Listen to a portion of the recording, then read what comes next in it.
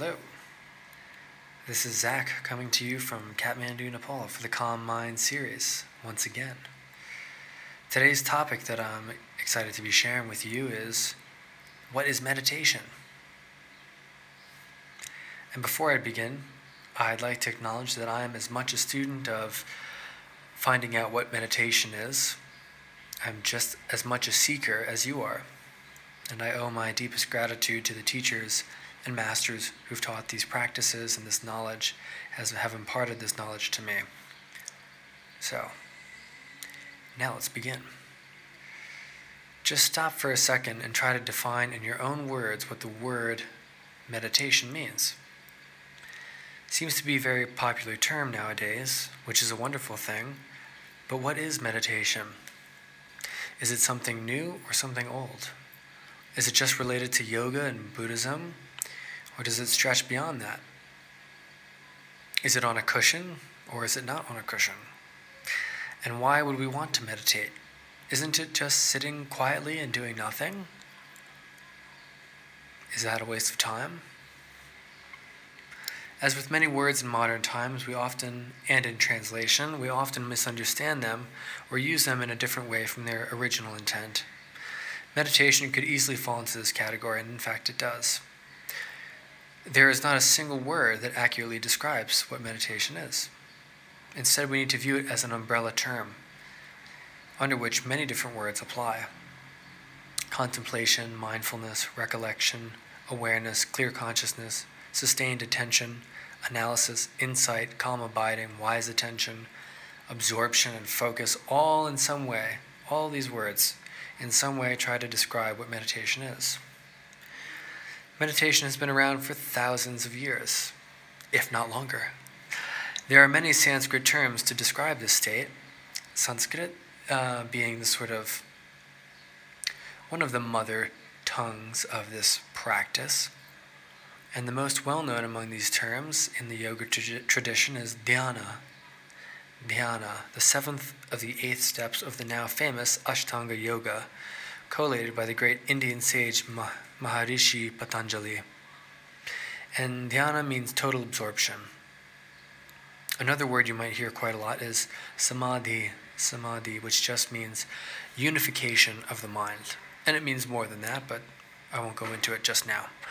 So dhyana is the term used in the yoga traditions. In Buddhism, the 2 general categories of meditation, the 2 terms are generally used, shamatha and vipassana. So shamatha is calm abiding or single-pointed quiescence, and vipassana, called vipassana in Pali, translates to special seeing or insight. The 2 go hand in hand because one cannot realize insight without calm abiding and clear focus, and one could not have the enthusiasm to practice calm abiding without having gained some insight into the nature of the mind, its flightiness, and its capacity to be tamed. As a side note, many will be familiar with the term vipassana, as there are donation-based meditation centers across the globe that offer 10-day retreats and much longer retreats, these being the work of S.N. Goenka and his disciples. But this, of course, that name vipassana comes from special seeing, vipassana. Historically, meditation is labeled differently within different cultures depending on the lineage in which its practice has been passed down. In Sri Lanka, for example, the term bhavana is popular. This is the term the Buddha used in his teachings, and it means cultivation, or bringing something into being. It's the same word that one would use to refer to cultivating a field even, so it has an earthy and grounded connotation and resonance. It does not connote going anywhere else or flying away into the clouds, as many people, including many meditators themselves, wrongly believe is the purpose of meditation. Bhavana is rooted in the idea of being. When we meditate, we are working towards cultivating the immense power of the mind that is primordial and ever-present, yet clouded by habit patterns of distraction, overstimulation, laziness, doubt, and so on.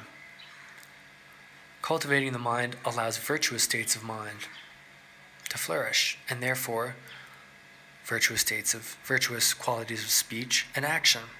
All of these flow naturally.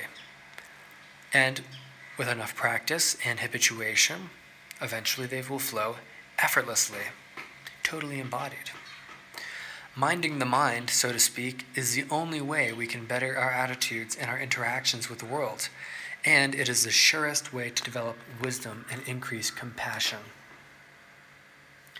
The Tibetan word that refers to meditation is gom, which is translated as to become familiar. If you have ever sat quietly alone or with others and just observed the flow of thoughts coursing through your mind uncontrollably, in that moment of observation you became familiar with something you otherwise hadn't deeply known or experienced. What you may become familiar with is that the immediate quality of your mind is strongly habituated to whatever state or states of mind you operate within without hardly being aware of them. Thinking seems to occur without any volition whatsoever. Yet, what is within our minds, what regularly arises as habits of engaging with the world, this is what we are. Mind precedes all, taught the Buddha. Thus, suffering and happiness are equally born from the qualities of mind we cultivate in each and every moment. So through meditation, we become familiar with states of mind that are productive of happiness, wisdom, and awakening, while releasing states of mind that lead to misery and mindlessness. Recognizing this brings with it the recognition that happiness exists within, that it can be one's modus operandi through all circumstances. Sort of like what the Beatles said about the rain, it's just a state of mind. Everything is fine. All contemplative traditions agree on this simple fact that mind precedes all, including the Beatles. In China, the term used to connote meditation is Chan, and in Japan, Zen. Every tradition and every lineage of practice is aimed at cultivating positive states of mind for the benefit of oneself and others. As you can now probably see, the sources of meditation terminology are ancient and vast, and they can therefore be rather confusing. There is so much material available in books and online regarding this topic. With the westernization of this concept over the last 50 years, there now exists even more styles and information and misinformation than ever before. And I encourage you to dive deep if you feel the urge to learn more. Dive deep and try it out yourself. Something important to understand is that meditation is not just related to sitting quietly with your legs crossed and your eyes closed. Of course, it is in these moments that we are able to create the time and space to dive inwards, to explore and understand our minds and bring ourselves into a state of calm. However, much more than the outward appearance of quote-unquote meditating, much more than that, what we are trying to establish in ourselves through meditation are new perspectives that are more flexible and grounded in reality. We are trying to cast off habitual narrow-mindedness and limited selfish views. Limited and limiting selfish views. In the silence of meditation, we attempt to see things differently through the process of analyzing our minds of the present and analyzing past scenarios which have caused us or others to suffer. The more we do this without getting caught up in habitual patterns, the more likely it is that liberating insight, even if momentarily, will arise. In meditation, we take the time to accept and work with a time-tested method of introspection that assists in changing from the ground up the way we see the world and the way we think and behave. Mind precedes all. Over time, regular meditation can lead to a total transformation of oneself for the better. Of course, I should add that if in meditation one focuses on negative states of mind and cultivates those states of mind eagerly, then the transformation may not be for the better. So it's best to inform yourself with the ways that the masters before have taught. Essentially, meditation is a lifelong process of growing into, or better yet, releasing into primordial awareness. Meditation is part of the process of becoming a more open, moral, wise, truthful, fair, peaceful, and happier human being. It is about living in the moment without being constantly anchored to the past and attached to what may happen in the future. Realizing the present moment as the ground of all being. The past and the future being constructs that are absolutely ungraspable.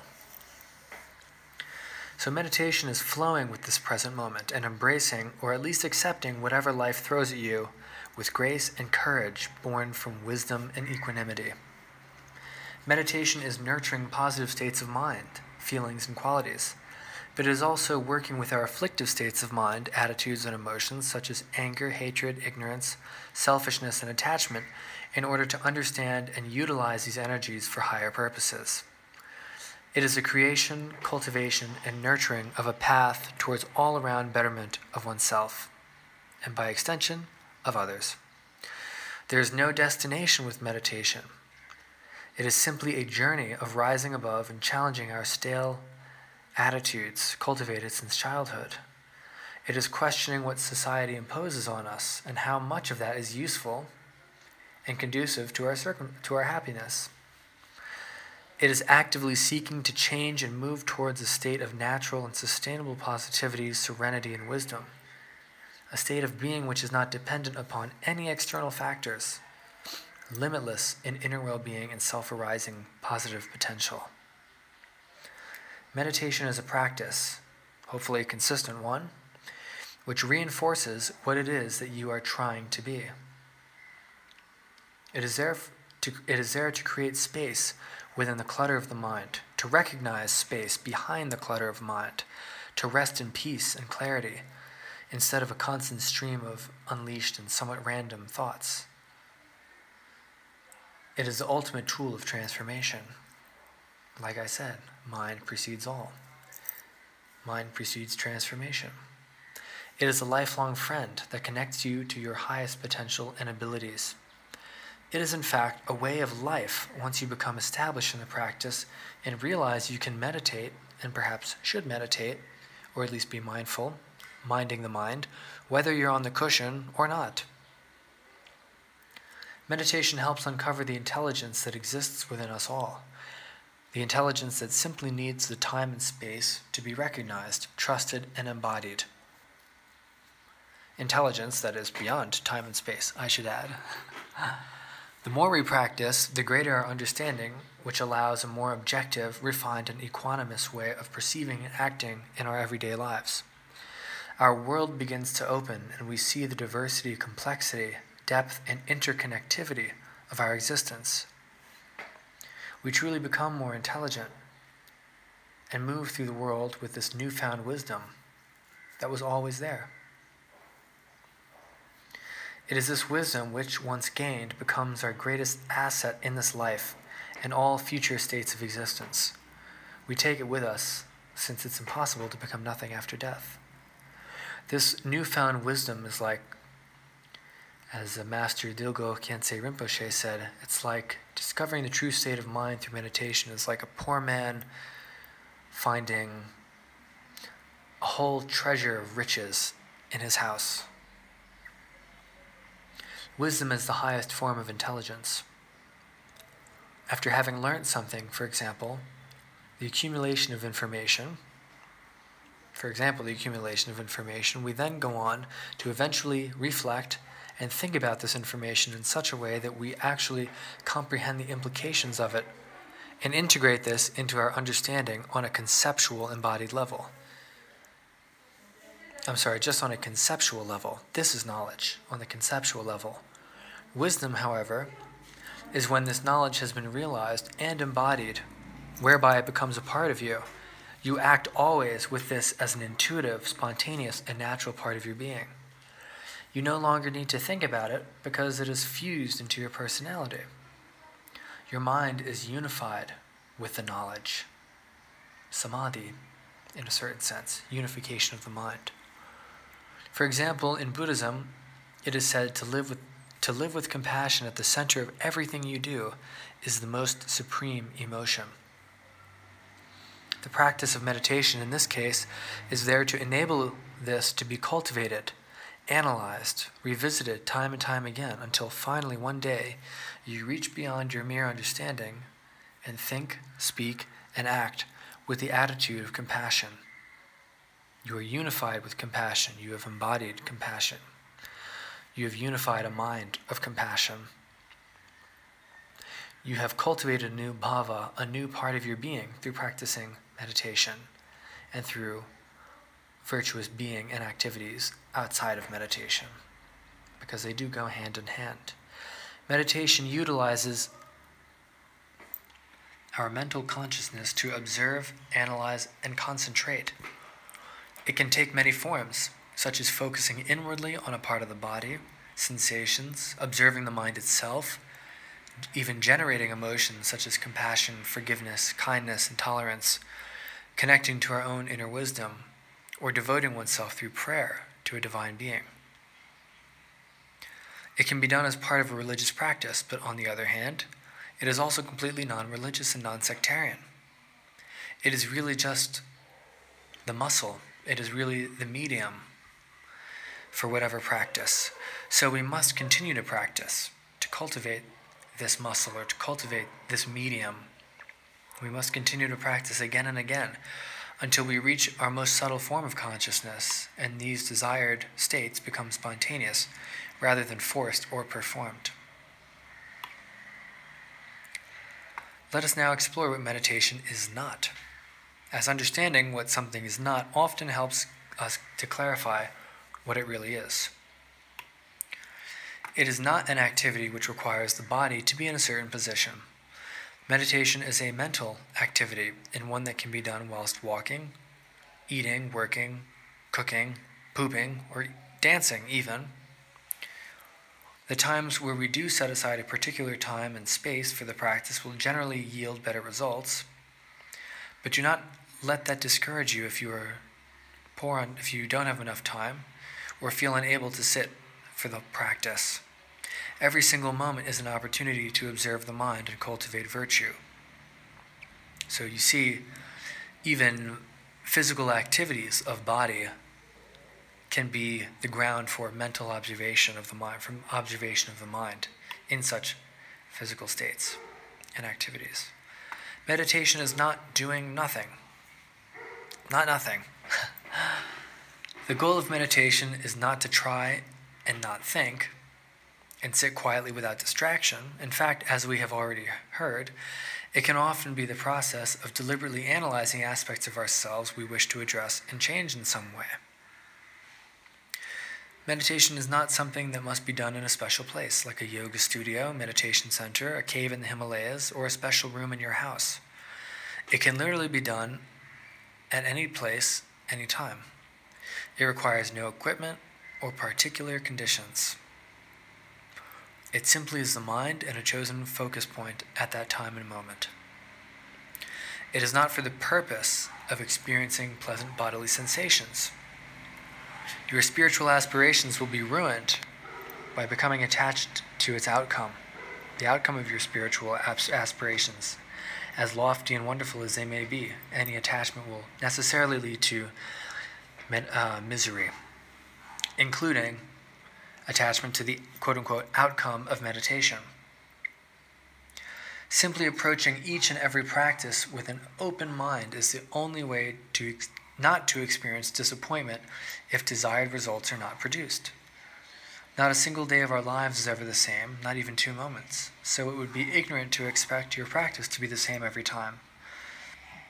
Our mood, weather, food we have eaten, problems physically and mentally at the time, all of these partially affect the result of our practice.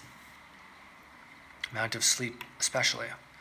Patience and a non-judgmental view of oneself are key to sustaining a long-term practice of any kind, not just meditation. And furthermore, you should be mindful of your notions of quote-unquote progress or goals, quote-unquote success, and other such terms that are often inculcated in us through a lens of pursuing material gain.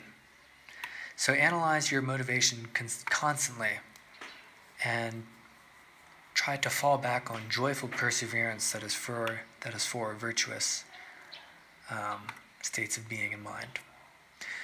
Meditation is not a mysterious Eastern practice for advanced yogis and spiritual practitioners. Although meditation has its roots and origins in the quote-unquote East, this practice involves using the mind towards the betterment of oneself. That's all it is. We all have a mind, so we can all practice. Different styles will suit different people, and it is important to explore until you find which styles suit you.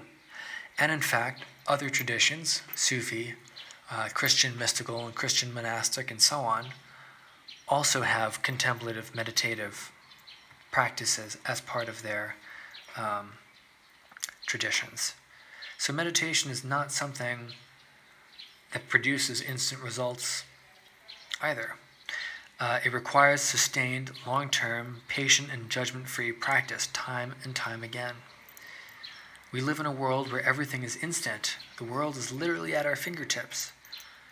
And it leads us to live our lives generally with an underlying attitude of expecting instant gratification and or results.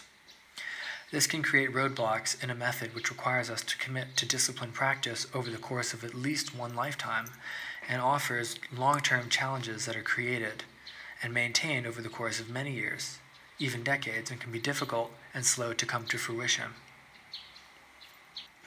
This sense of expecting results and gratification, not gratification necessarily, but even just expecting results, is even more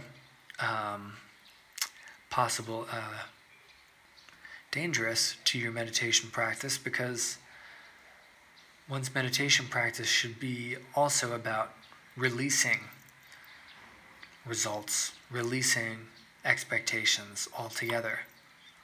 And if you have expectations in that practice of releasing expectations, then you're going in circles. Do you see what I mean? It is not a practice, meditation that is, that should be making you more selfish.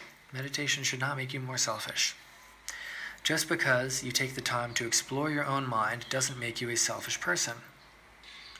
In the end, because you will eventually cultivate an all-around more positive and joyous nature, you will be a more selfless individual, because thinking of others comes naturally to those who have done a lot of inner work. And again, meditation is merely the medium for that kind of serious inner work over a long period of time.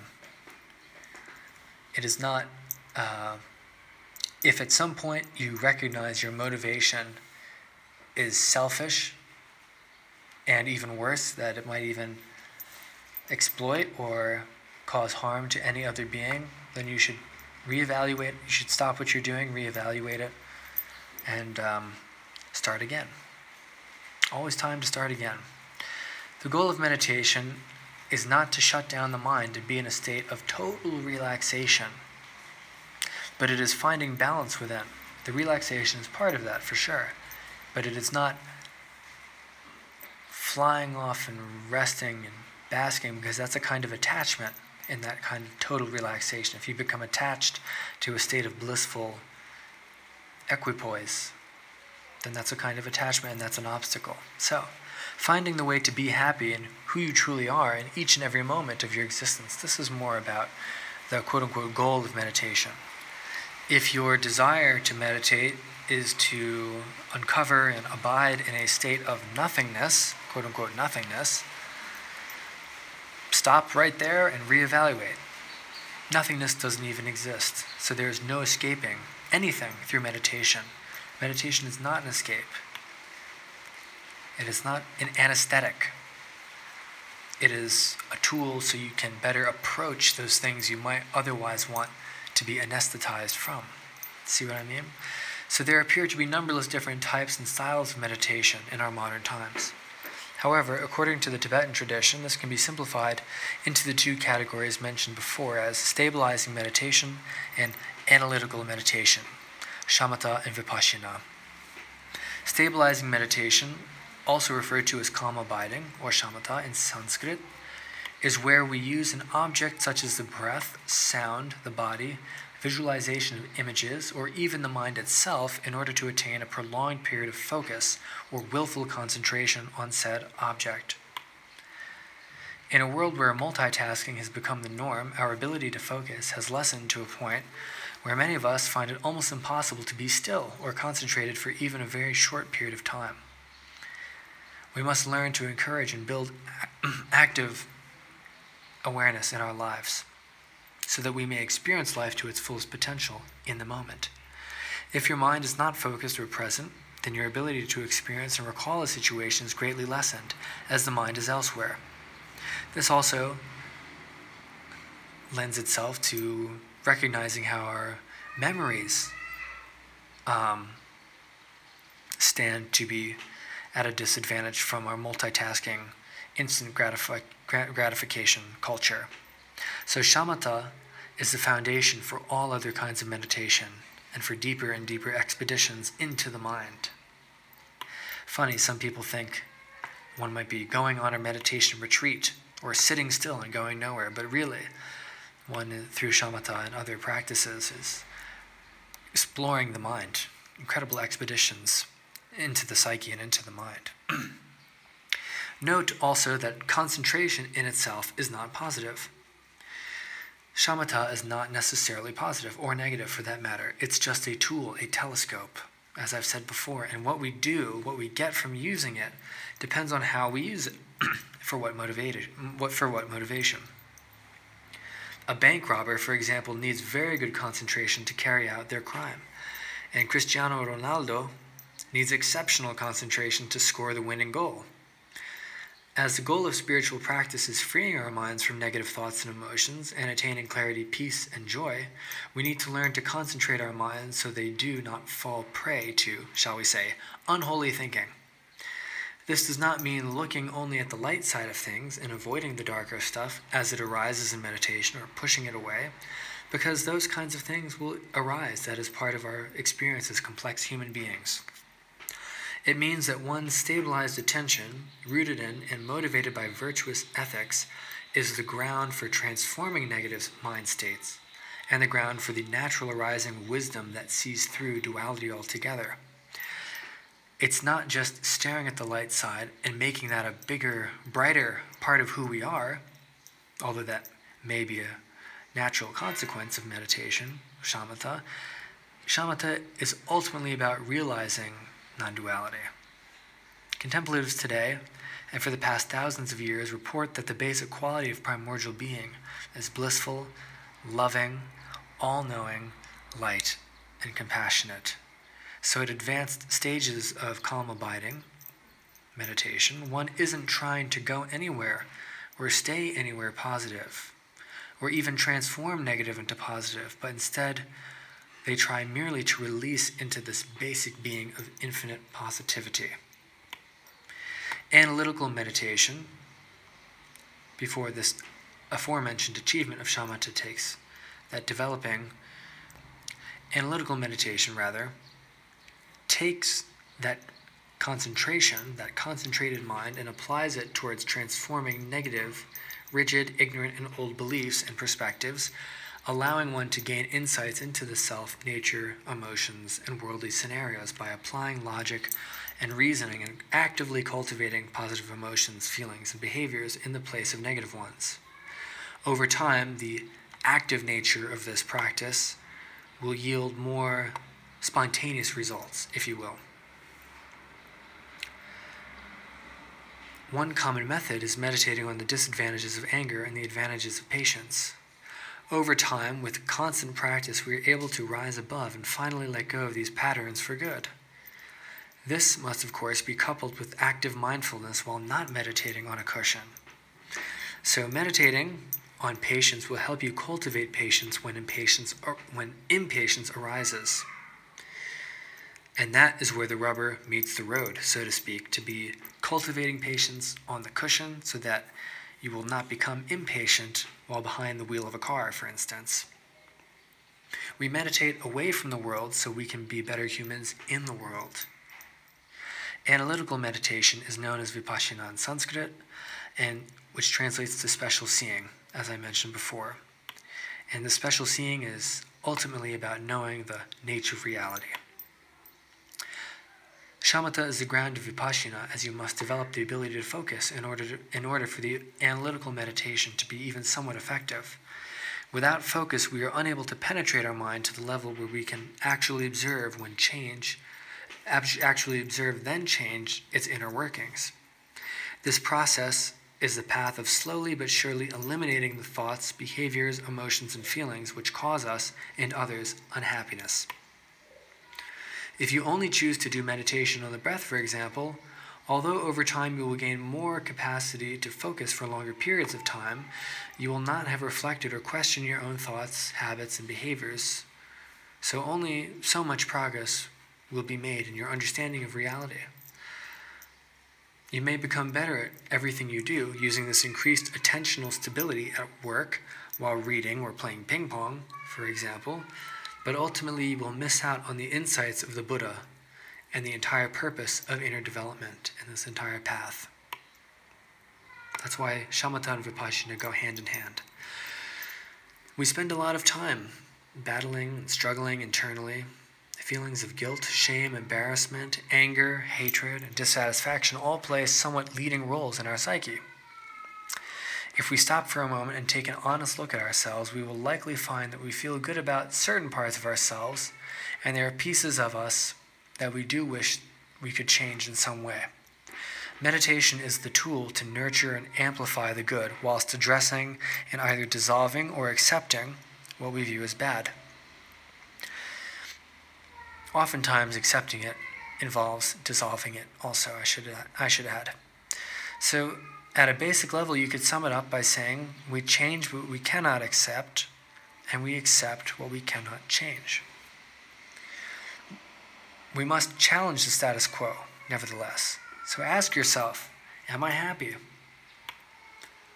If I died today, would I have any regrets? Ask yourself this, meditate on this. If you died today, would you have any regrets?